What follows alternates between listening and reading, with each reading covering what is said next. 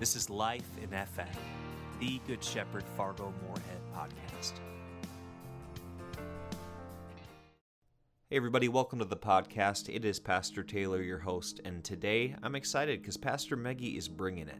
Now, she's going to be touching on a few of my favorite parables throughout the scriptures, and if you're not familiar with that, Jesus used a lot of storytelling to be able to meet people where they were at and to be able to transform their lives. And so today, wherever you're at in your journey, I hope that her message meets you exactly where you are, but doesn't leave you there. See, that's what Jesus does. And Jesus is inviting us to not only sit there in his goodness, but to go and share it with others. So let's shine Jesus' light. Let's jump into this next message. This is Life in FM. The Gospel according to Luke, chapter 15, verses 1 through 10.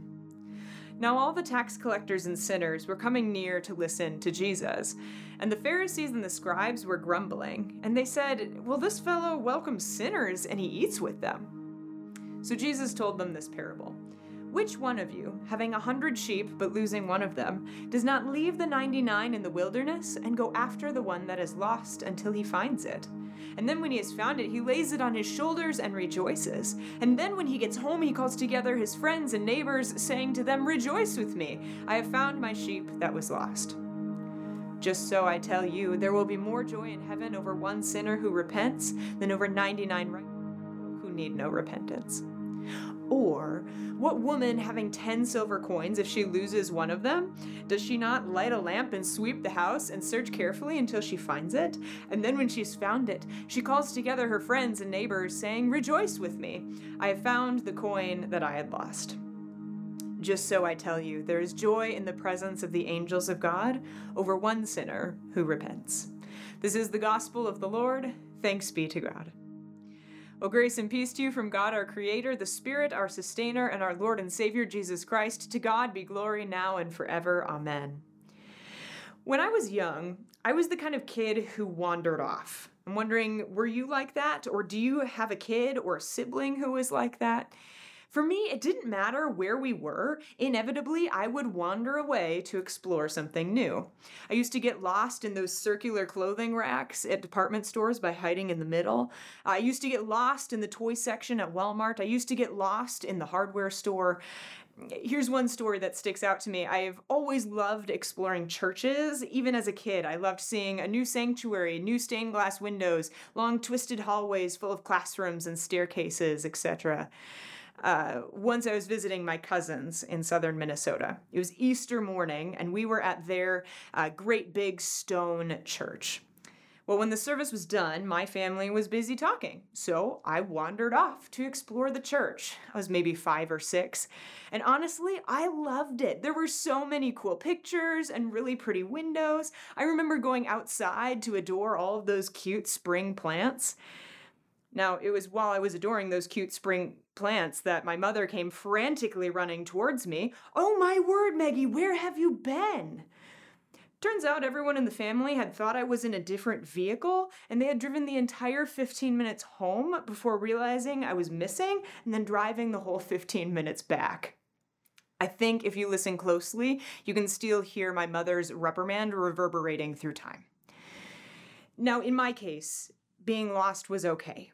I was in a safe place, doing something I enjoyed, with family relatively nearby. However, I think we all know it's not always fun to be lost. At our church, it's the second week of VBS, and we've been learning about shining Jesus' light in all circumstances. So we've learned that when life feels hard, we can shine Jesus' light, and when people don't get along, we shine Jesus' light.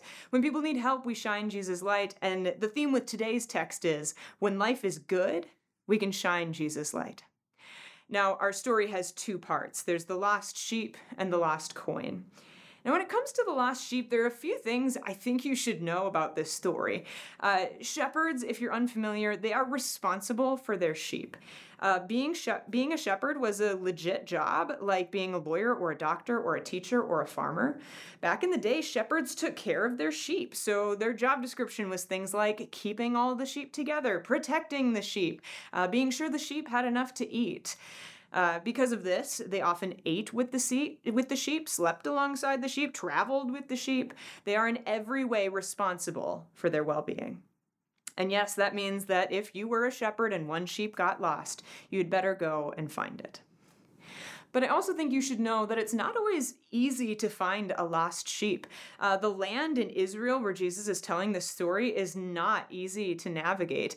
It's really part desert, but with really big hills and really steep valleys. There were lots of little nooks and crannies where a sheep could fall or get lost. But the shepherd had to find them. So that meant that if a sheep wandered off at night, you went to find them. And if a sheep wandered off in the rain, you went to find them. And if a sheep wandered off on a blistering hot day, you went to find them. And if a sheep wandered off, even if you're next to tall, rugged, rocky, difficult to walk on mountains, you crawled all over those rugged, rocky ridges to find them. Now here's the other thing you need to know about this story. This shepherd, I should say, goes above and beyond. Sheep do not score high on animal intelligence tests. They don't fetch frisbees or bring newspapers. They don't jump through hoops or chase rabbits or bark at strangers. And they really need constant supervision. So it might be better to take your flock with you as you search for a lost sheep. But imagine then leaving most of your flock to go in search of the one who is missing. Who does that? And yet this shepherd leaves his flock to pursue one scraggly, scruffy, lone sheep. And then what does he do when he finds it? Mutton steak for supper? A new 100% wool suit? Honestly, I think I'd smush the sheep into a big old fur ball and play soccer with it all the way back to camp. Usually a shepherd would just bring it back. But this shepherd, he heaves the 100-pound sheep onto his shoulders to carry it all the way back home. And then when he finally gets back, he sends out Hallmark invitation cards, complete with a picture of a sheep, that when you open it up, out pops a shepherd inviting you to the Found the Sheep celebration. A shepherd's job might be to find lost sheep, but sheep are not usually this important. This shepherd is going above and beyond the call of duty. Now, like the lost sheep, the second story of the lost coin is also bizarre. There's a woman, she loses a coin, and she drops everything to get it back. Now, if you haven't guessed yet, this is God we're talking about. And so God, as cleaning lady, unties her apron, rolls up her sleeves, drops her pail and mop to search for an old nickel. She pulls out the cushions on the couch. She gets on all fours to peek behind the stove. She feels behind the bookcases. She sweeps through inch-thick dust bunnies until that missing coin is found. And then, so beside herself with finding one lost nickel, she calls the neighbors and her friends in order to celebrate. For a darn nickel! The party favors and cake cost more than the nickels she has found. These are strange stories. But of course, this is Jesus, so that's the point.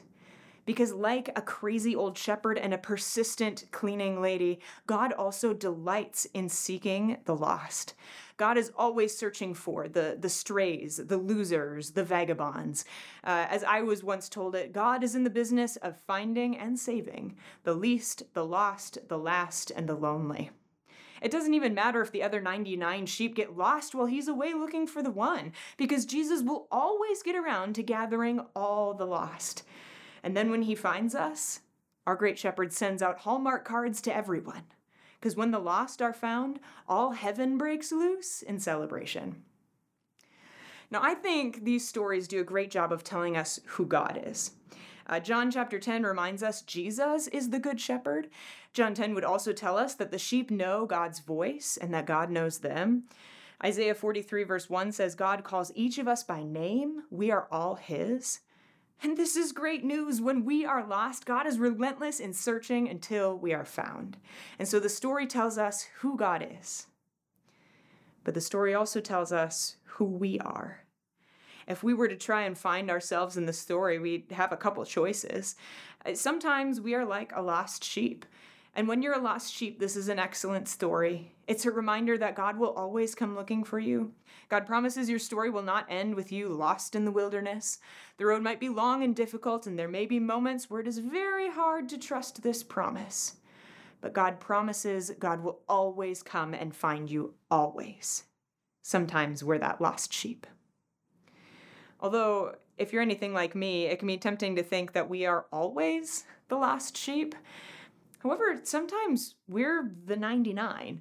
And I think that makes this story a little harder, but no less rewarding. Here's how I think about this. Our call as Christians is to turn our eyes towards Jesus to see where Jesus is looking. And sometimes, like when we're the lost sheep, Jesus is looking right at us, calling us by name and carrying us back into the fold. But sometimes Jesus isn't looking at us. Sometimes Jesus is looking out at other lost sheep who need his help, and we're just part of the 99.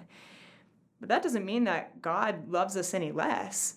It just means that in those moments, as we're looking at Jesus, we're called to catch his gaze and see where he's looking. And then when we see where he's looking, it's our job to help God find the lost.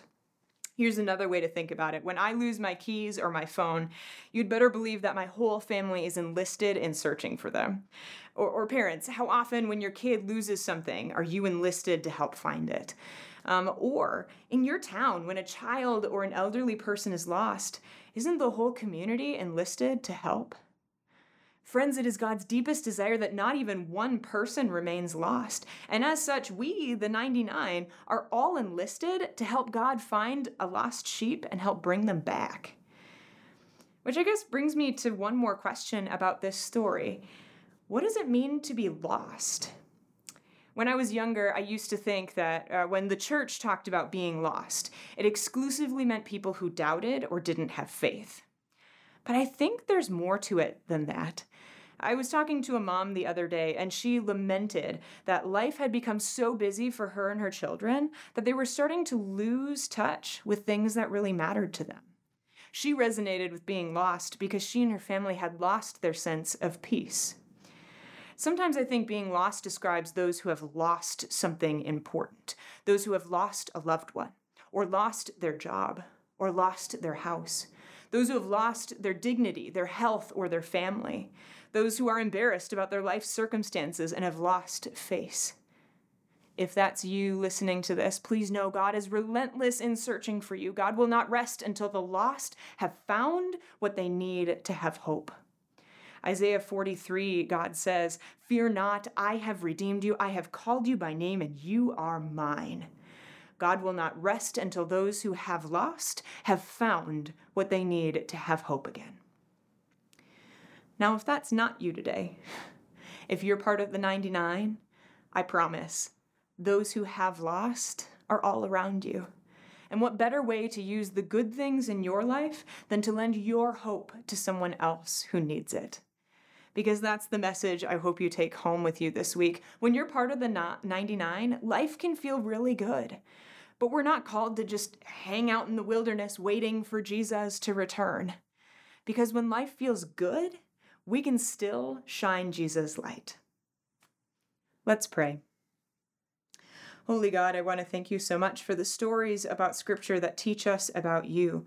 And I want to pray for those who are experiencing hardship, those who feel like they have lost whatever it is that may be important in their lives.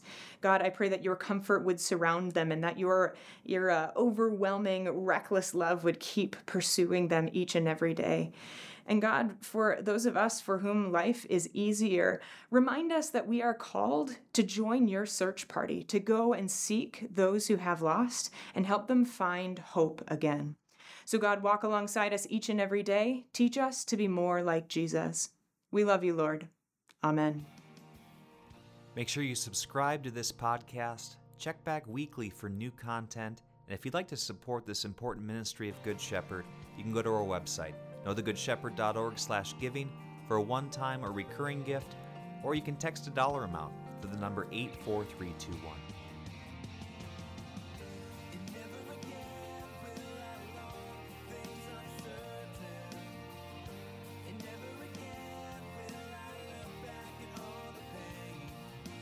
Thanks for being a part of the community here at Good Shepherd. This is Life in FM.